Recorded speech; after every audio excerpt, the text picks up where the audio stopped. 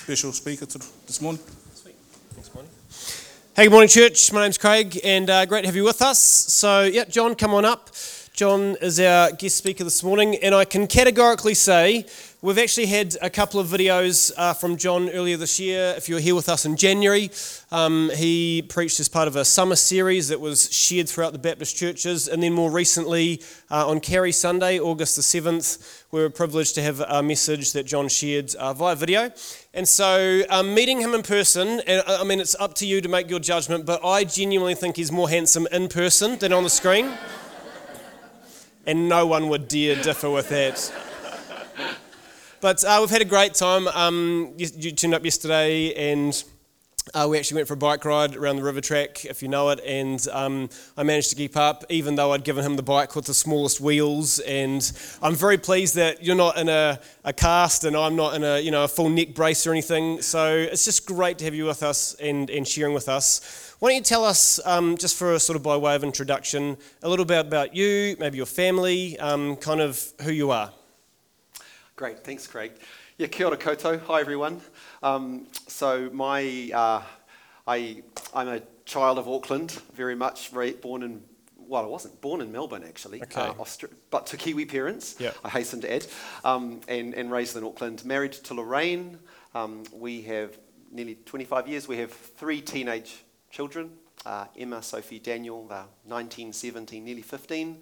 In a former life, was a lawyer for a short season, and really was travelling overseas on a bit of an OE, and realised that I didn't want to return to Aotearoa, New Zealand, and give the rest of my life to being a commercial litigator, and didn't know what to do. And I really kind of was almost like a voice in my head, I think the Lord saying, you've always thought about studying theology, going deep into the scriptures, making sense of your faith. Why don't you do that? Now's the time.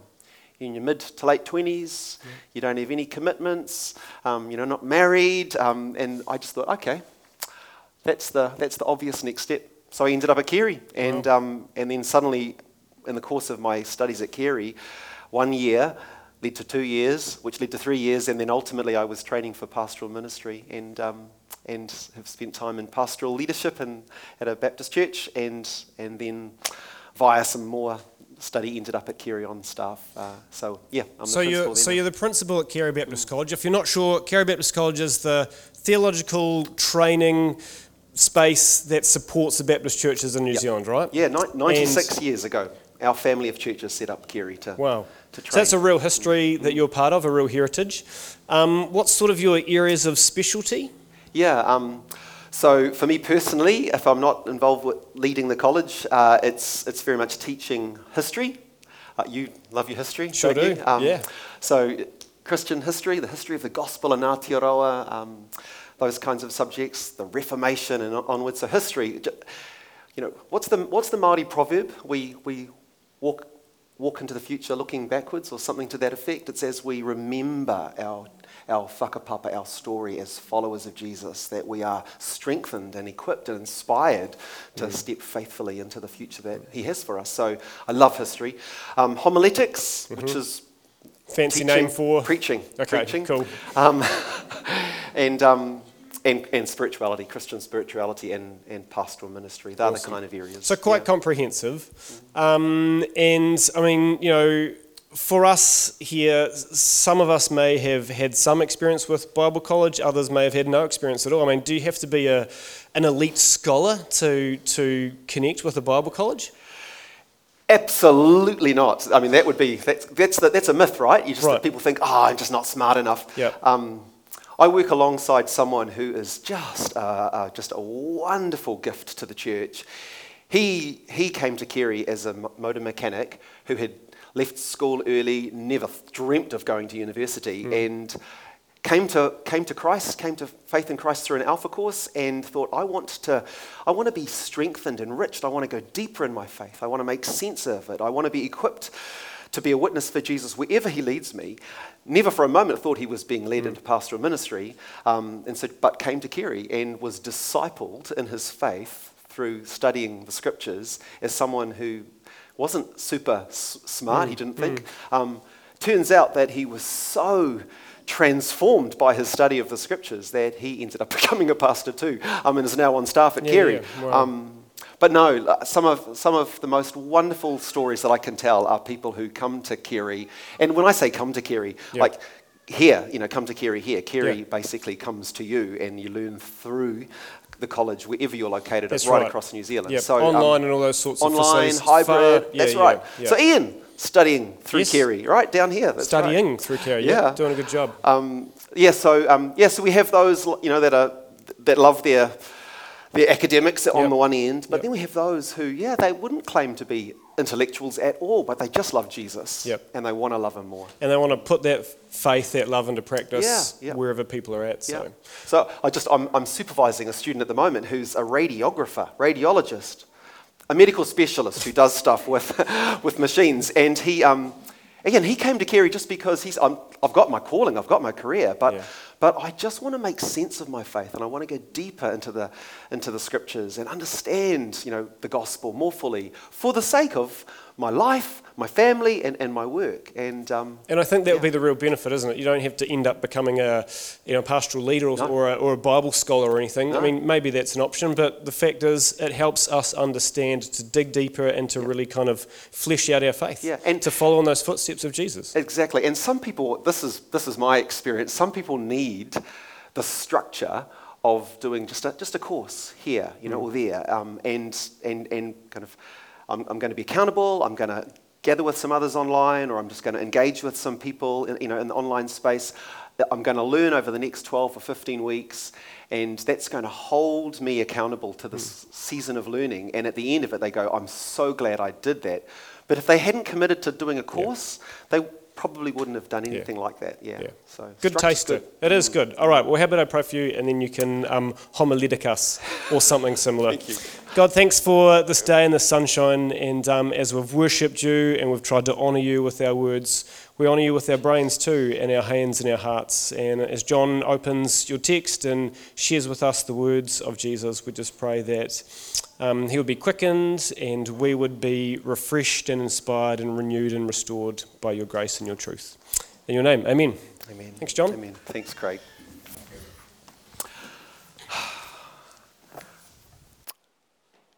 How are you doing? Good? I asked that kind of seriously because a few weeks ago I came across some really interesting research that was done in New Zealand by the New Zealand Mental Health Foundation. I don't know if any of you have seen that research that was done. Really interesting. They studied 1,000 Kiwis, surveyed over 1,000 Kiwis right across New Zealand, and they asked them the question, how are you doing? On a scale of 1 to 5, if 1 is very poor and 5 is I'm off the charts, I'm amazing, how would you rate your well-being? 4. How would you rate your technically the language they used, your emotional well-being? How are you doing? Do you know what Kiwi said? Right across New Zealand, all of those people, this very intensive, rigorous study, 36% of New Zealanders, over 1 in 3 of us, say that we are doing poor or very poor. So, if we are anything like the community across New Zealand that we represent, 1/3 of us are doing really badly at the moment. That figure, 36%, 1 in 3, that was up from 27%, or just over 1 in 4, the year before that. So the graph looks like this. The number of New Zealanders that are really struggling with high levels of anxiety and stress has been growing considerably over the last 2-3 years. Now, I guess that's no surprise to some of us, when you think about what we've been going through over the last 2 or 3 years. What's there been? Well, there's been social isolation, periods of that. In Auckland, we've had months and months of that on end. So social isolation, financial difficulty for many of us in our society, relational breakdown, Vaccine mandates versus no vaccine mandates, all of that just as one, expression of the relational difficulties in our communities. Ongoing uncertainty. This is, what can you plan for? What's going to happen? Our lives have been so profoundly disrupted over the last few years. So it's no surprise that many, many Kiwis, when they're asked the question, how are you doing, say, I'm weary and I'm burdened and I'm really quite stressed. So how are you doing? Good. Do you know, when it comes to things like mental health and emotional health, seeing a really good medical professional, clinical psychologist, therapist, that's all very good and very important. But the Royal College of GPs in New Zealand, they have recently reported that a third of all visits to a doctor at the moment, a third of all visits relate to emotional or mental health, not physical health. So just the reality is, many people, and many of the people that you know, are struggling, are weary and they're burdened. If we would ask Jesus, the greatest doctor of all times, if we would ask him today what he might say to us about the state of our souls, the burdens that we're carrying, the weariness, the stress that some of us are feeling, I wonder what he would say.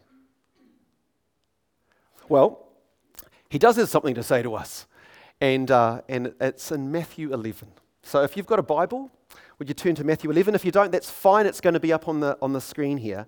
But let me read to you some words from Matthew 11. I'm going to start reading at verse 25. Matthew 11, verse 25. These are amazing words. Hear the word of God. At that time, Jesus said, I praise you, Father, Lord of heaven and earth, because you have hidden these things from the wise and the learned and revealed them to little children. Yes, Father, for this is what you were pleased to do.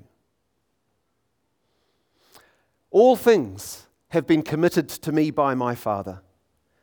No one knows the Son except the Father, and no one knows the Father except the Son, and those to whom the Son chooses to reveal him.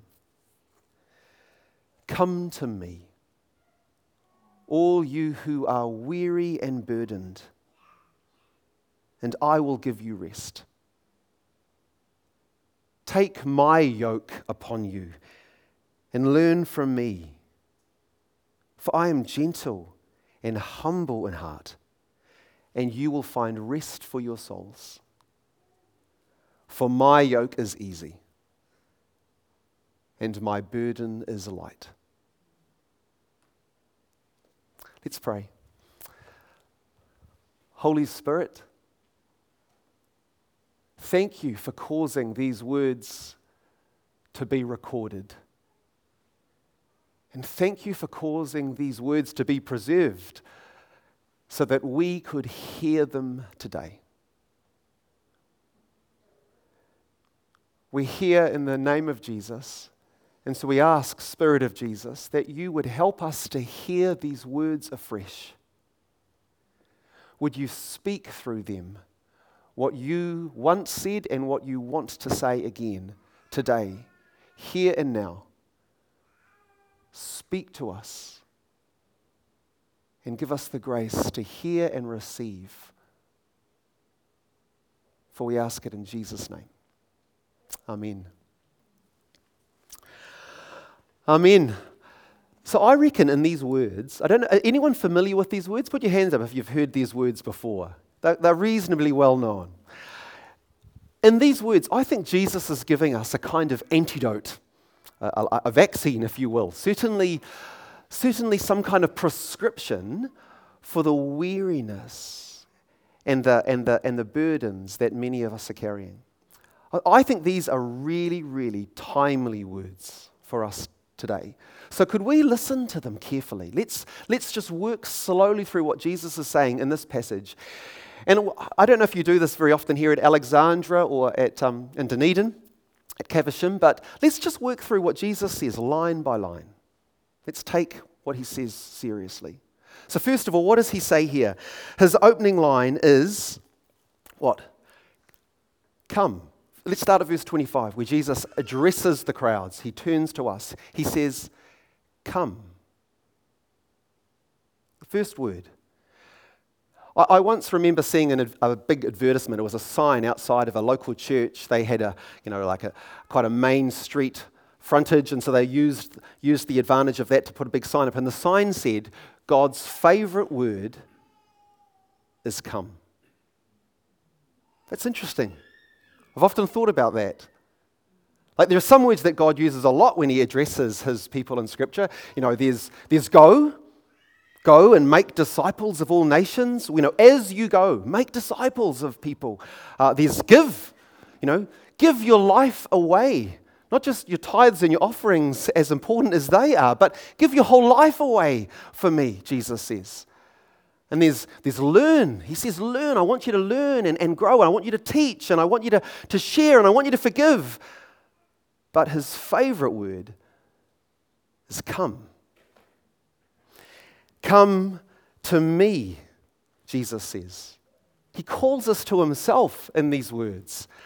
And I don't know if you've ever just glanced over these words quickly when you've read them, but Darrell Johnson, who's a North American scholar, theologian, to whom I'm very indebted for my understanding on this passage, he says these words. Listen to this. He says, Christianity, when you think about it, it began on Palestinian soil as a relationship with a person. And then it moved on to Greek soil, and it became a philosophy. And then it moved on to Roman soil, and it became an institution. Then it moved on to British soil. It moved in many directions, but he's just following one particular lineage. It moved on to British soil, and it became a culture. It moved then onto American soil, and it became a business, an enterprise. And right, I think he's tracked this quite well. And then he says, now, when you think about it, Christianity is a philosophy. He says it's the most coherent and all-encompassing of all philosophies. And Christianity is an institution. It's the most redemptive and life-giving of all institutions, or it's supposed to be. And Christianity is a culture. It's the most inclusive and transformative of all cultures. And Christianity is an enterprise. It's the grandest imaginable. It's the enterprise of restoring the entire universe. But Christianity, he says, is essentially a person. Come to me. Come to me. All you who are weary and burdened. All 36% of you, come to me. All you who are weary and burdened. Or as some translations say, overburdened. Now, this is really interesting. Some of you might not find it particularly interesting by the looks on your faces, but bear with me. In English, when you read in a language like this and you're trying to make sense of it and you're breaking it down, you come across verbs, action words. They function in English in two different voices. Now, I can see some of your voices, your faces really are kind of blanking out on me. So please, I'm sorry, you didn't come to church for an English grammar lesson. I know that. So my apologies. But this is really important, I think, to understanding what Jesus is saying in these words. So would you bear with me just for a moment longer? In English, verbs, action words, they have two voices, the active and the passive. But in Greek, the language in which this was originally written, there are three voices, the active, the passive, and what's known as the middle voice. So let me give you an example. Active, I love. Passive, I am loved.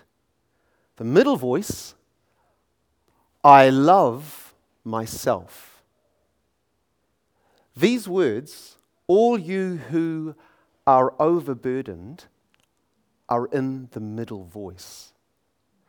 So literally, and I would argue a better translation would be, Jesus says, come to me, all you who are weary and have overburdened yourselves. "Come to me, all you who are weary," and not just those of you who are overburdened, but he's saying, all you who have overburdened yourselves. Very often, excessive weariness is our own doing. Isn't that right? Or is it just me? I mean, this is the story of my life. So often, I look to my own abilities or resources to try and address or face the challenges that are coming my way. So often, I look to my own performance or effort or achievement to try and build a sense of identity. So often, if I'm honest, I look to other frail, finite human beings who are just like me. I look to them to give me the sense of significance or security or status that I so deeply crave. And it's wearying. It's exhausting. And maybe it's just me. Some of you don't look as though you can relate to that at all. Let me give you an example. You might relate to this, and some of you might not, because my apologies. This is something I read a wee while ago, and it stuck with me, so I've kept hold of it. And it was an interview in a magazine that was done with the pop star Madonna. Now, I can see some of you, you won't really, vibe with Madonna. She's from another generation. But when I was, in my teenage years, she was the pop star of pop stars, she was it. And she was interviewed once, and this is what she said. I mean, she had a remarkably long career. I mean, she's still active, in a way. But this is what she said in the interview. She said this: "I have an iron will. And all of my will has been to conquer some horrible feeling of inadequacy. I push past one spell of it and discover myself as a special human being. And then I get to another stage and I think I'm mediocre and uninteresting. Again and again, my drive in life is from this horrible fear of being mediocre. And that's always pushing me. Because even though I've become somebody, I still have to prove I'm somebody. Her language, struggle, has never ended, and it probably never will. Much of the time, excessive weariness is our own doing. So what's wearying you at the moment? Even though you might be good and report on Sunday morning that you're good, what's burdening you? What's overburdening you? How have you maybe overburdened yourselves? Jesus says, "Come to me, all you who are weary and have overburdened yourselves." And what does he promise? He says, "I will give you rest. I will give you rest." Have you ever thought about what Jesus is referring to here? What does he mean by rest? What does it mean to say, "I will give you rest"? Where does that take you in your mind? For me, it takes me right back to the beginning of the biblical story. Right at the beginning where God is creating the world. And it says, Genesis chapter 2, verse 3, God blessed the seventh day. At the completion of his creation, on the seventh day, he blessed the seventh day and made it holy because on that day he rested. He rested from all his work. What does it mean to say that God rested? God kind of just ceased from all activity? God slipped into neutral, so to speak? No. God rested in the context of the scriptures. God rested means that God entered into the reason that he created the world in the first place. You think about it. In the wonderful creation song in Genesis 1 and 2, there's this recurring refrain, and it goes like this: "It was evening and morning. It was evening and morning, day 1. It was evening and morning, day 2. It was evening and morning, day 3, day 4, day 5, day 6. But on day 7, there's no evening and morning because day 7 has no end. Day 7 in the creation account is the reason that God created the world. So God rested means that God entered into the reason for which he created the world. He entered into the wholeness that he intends for all creation. So, come to me, Jesus says in these words, all you who are weary and have overburdened yourselves, and I will give you rest. I will lead you into the wholeness for which I made you. Isn't that good? I will make you whole. I will give you the wholeness that I intend for you. That's what he offers us. So how do we get there? How do you receive that offer? Well, let's read on. What does Jesus say next in this prescription for those of us who are weary and burdened? He says, take my yoke upon you. Take my yoke upon you. Really? Like taking a yoke upon us will rest us? Like that's a bizarre vaccine for weariness of soul. When you think about it, what's a yoke? A yoke is a harness placed on the neck of an ox to make it pull a heavy plow or a loaded cart, right? In the ancient world, in the ancient Near East, in Jesus' day, yokes were placed on the shoulders of human beings, prisoners and captives, slaves, to make them pull heavy burdens. So a yoke is a symbol of oppression, or it's a metaphor for hard, heavy, tiring work. So what's going on here? Why does Jesus say, take a yoke and put it on yourself? Well, I think there's a clue here where he says, take my yoke upon you. Jesus is saying that we're weary because we're wearing the wrong yokes, most of us. I mean, the question is not, when you woke up this morning, you didn't think, will I wear a yoke today or not? Everyone wears a yoke. That's the human condition. The question is, whose yoke will you wear? And Jesus says, wear my yoke. Which of course begs the question, so what is that yoke? What is Jesus' yoke? In his day, when Jesus was speaking these words, the Jewish rabbis used to talk about the yoke of the law. And so a number of commentators still today believe that what Jesus is talking about here is his new law, his new Torah, as he articulated it on the Sermon in the Sermon on the Mount and other places. Is that what Jesus is referring to here? Take my law, take my commands and carry those. Is that what he's saying? In this passage? I don't think so. I mean, context is so important. Look at the context. Whenever you're reading literature, of course, context shapes your understanding, and the scriptures are no different. According to Matthew, in this passage, when Jesus talks about his law, his yoke, he's talking about his relationship with the one that he calls Father. I mean, look at the context. Verse 25. Just a little bit, we started at the point of verse 25 when we read it. This is what it says. At that time, Jesus said, I praise you, Father, Lord of heaven and earth, because you have hidden these things from the wise and the learned and revealed them to little children. Yes, Father, for this is what you were pleased to do. What's Jesus doing there? He's talking to his Father. He's praying. He's worshiping. He's expressing trust in his Father's wisdom and sovereignty. That's the context. And then read on. Verse 27. What happens then? He says this, all things have been committed to me by my Father. No one knows the Son except the Father, and no one knows the Father except the Son, and those to whom the Son chooses to reveal him. What's Jesus doing here?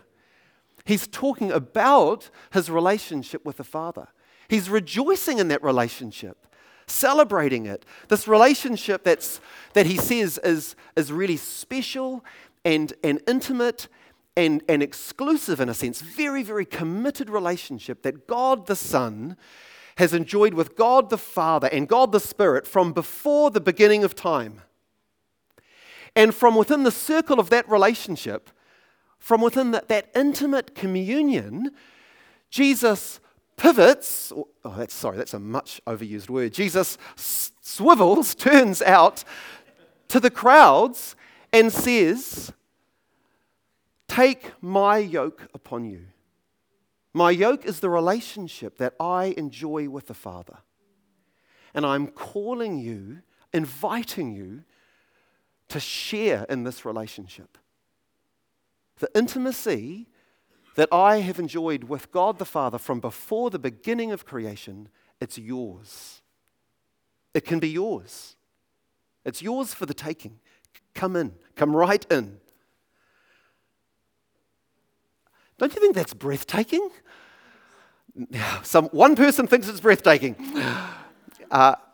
Look, there's a Scottish theologian, Thomas Torrance, reflecting on this invitation. He said, when you think about these words, we have been given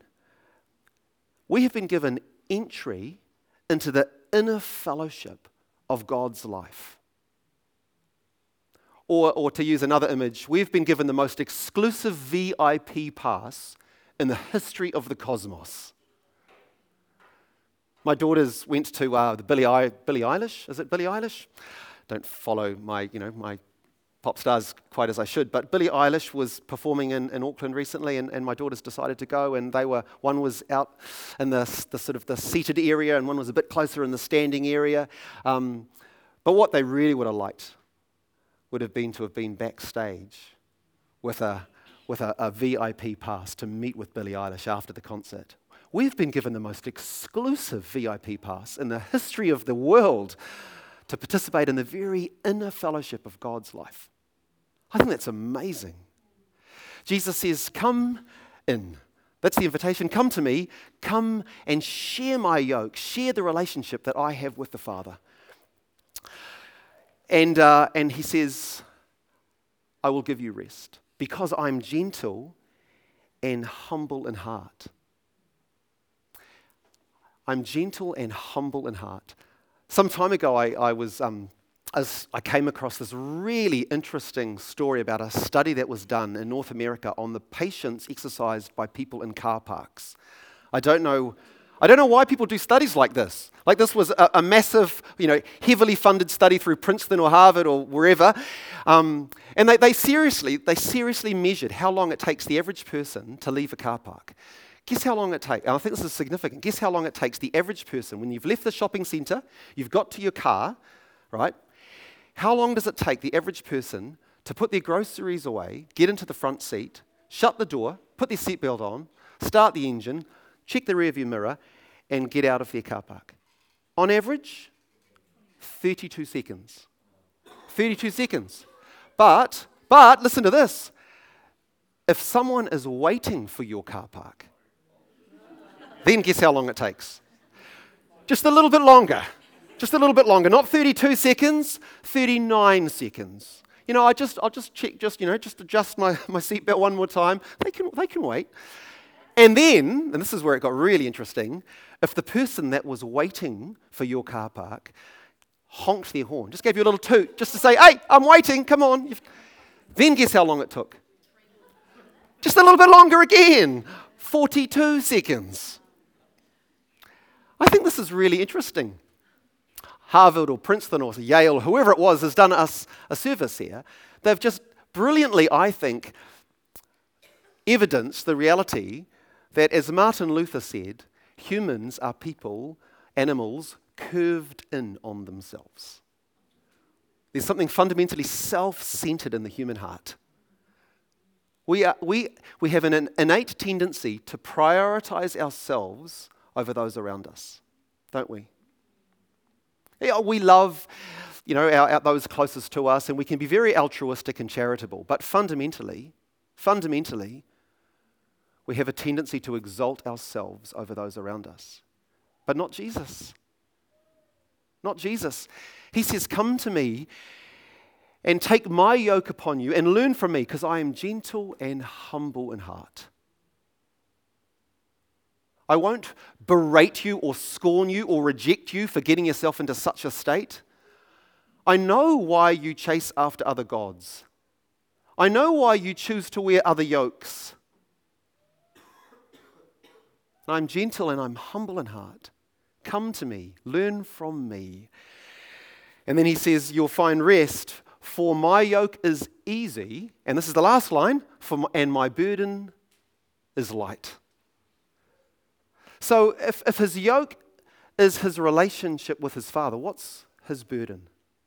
Have you ever thought about what his burden is that he's referring to here? There is a burden. He's not saying you won't have a burden. He's saying, wear my yoke and experience my burden because my burden is light. So what's his burden? If his yoke is his relationship with the one he calls Father, his burden is his desire to please his Father. You think about the Gospels. In John's Gospel, Jesus says, I only do what I see my Father doing. I only say what I hear my Father speaking. Or in Luke's Gospel, when Jesus is talking to his own human family, he says, didn't you know that I had to be about my Father's business? And so reflecting on these words, Darrell Johnson says this, Jesus lives his whole career, if you can use that word of Jesus, his career, Jesus lives his whole career for an audience of one. He is driven, again, if we can use a word like that for Jesus, he is driven to please the Father. Nothing more, nothing less. So yes, the cries of the crowd, the needs of the crowd, they aroused Jesus' compassion. We see that, we know that. But they didn't set his agenda. He's not driven to please all the needs of the crowd. He's not driven to please the religious leaders or Pharaoh or Herod or whoever it was. His burden, his priority, his goal is to please his Father. And he says that burden is light. That burden, he says, is really light. And that's interesting because just a little earlier, stick with me, a little earlier in verse 20 of this chapter, so just before where we started reading, Matthew says that Jesus has been teaching and living amongst the towns of Chorazin and Capernaum and Bethsaida, and they have all decided to reject his ministry. They say that he's in league with the devil. Some of them are saying that he's lost his mind, he's just bonkers to say some of the things that he says. And they say he deserves to die. In fact, at one point, the crowds pick up rocks and they're going to stone him to death. His ministry, his life's work, it seems, is a failure.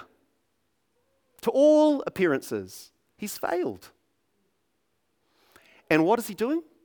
It's like he's coaching the All Blacks during their worst ever run in performance. The players just aren't clicking. The results aren't coming. The fans are beginning to get restless and leave. The funders, the investors are thinking about pulling their money. The press, the public, they've got it in for him. And what do we find Jesus doing? What's he doing? He's rejoicing. He's praising. He's delighting in his Father.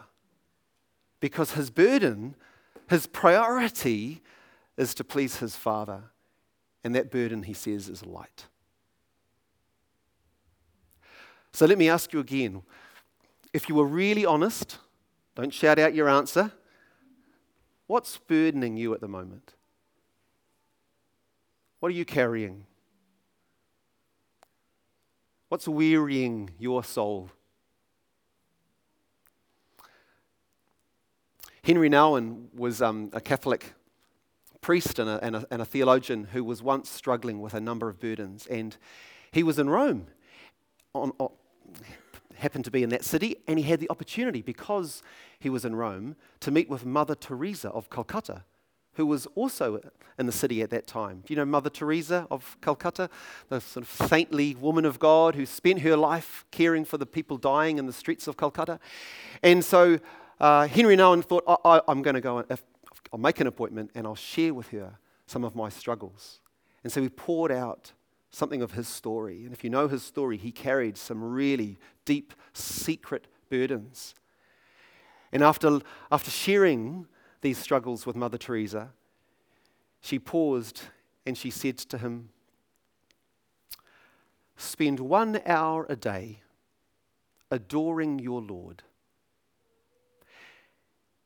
and never do anything that you know to be wrong, and you'll be fine." Spend 1 hour a day, 1 hour, 1 hour a day adoring your Lord, and don't do anything that you know to be wrong, and you'll be fine. Look, hear me, I need to say this again. With mental and emotional health, doctors and therapists and counselors, they absolutely have a very important place. We should consult them. But when we consult Jesus, the greatest doctor of all, he says that the ultimate antidote for anxiety and stress and weariness of soul, the ultimate antidote is an invitation. Come to me, he says, all you who are weary with the harsh realities of life. All you who have overburdened yourselves trying to please and impress everyone. Take my yoke upon you. Join me in the relationship that I share and enjoy with the Father. Enter into that intimacy. It's yours. And make it your greatest goal. Make it your burden to please the Father above all else. Do that, and you will live and work and play out of a soul at rest.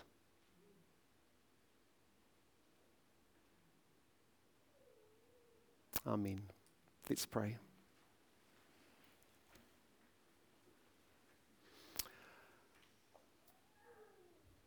Lord Jesus,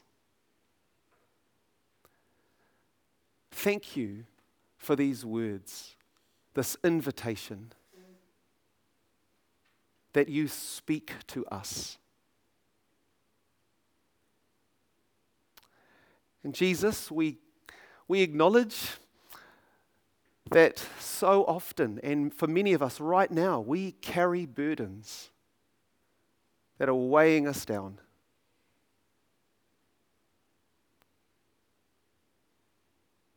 And Lord, we confess, we're sorry that we don't look to you and walk with you and take your yoke upon us like you offer us. And we say we're sorry for that. And Lord Jesus, we do want to experience the rest that only you can give.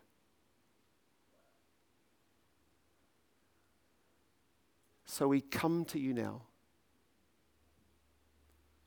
We hear your words of invitation.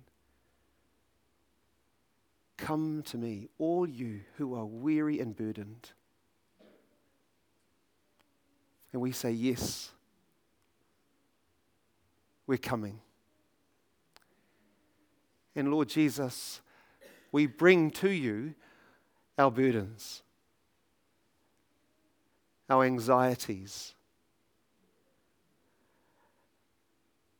our efforts to build our own identity or secure our own significance. Lord, we lay them at your feet. And we kneel at your feet. And we ask that you would take these burdens and that you would fit onto us your yoke, and that you would please help us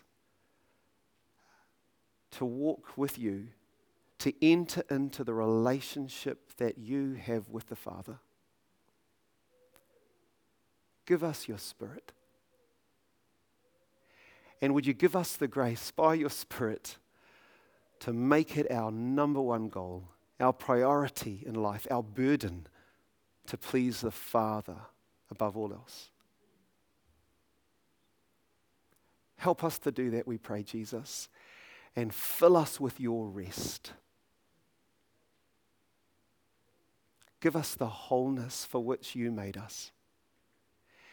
And Lord, through us, would you help us? Through us, Lord, would you share and extend that rest and that wholeness to others? Thank you, Lord. Thank you, Lord. Amen. Amen.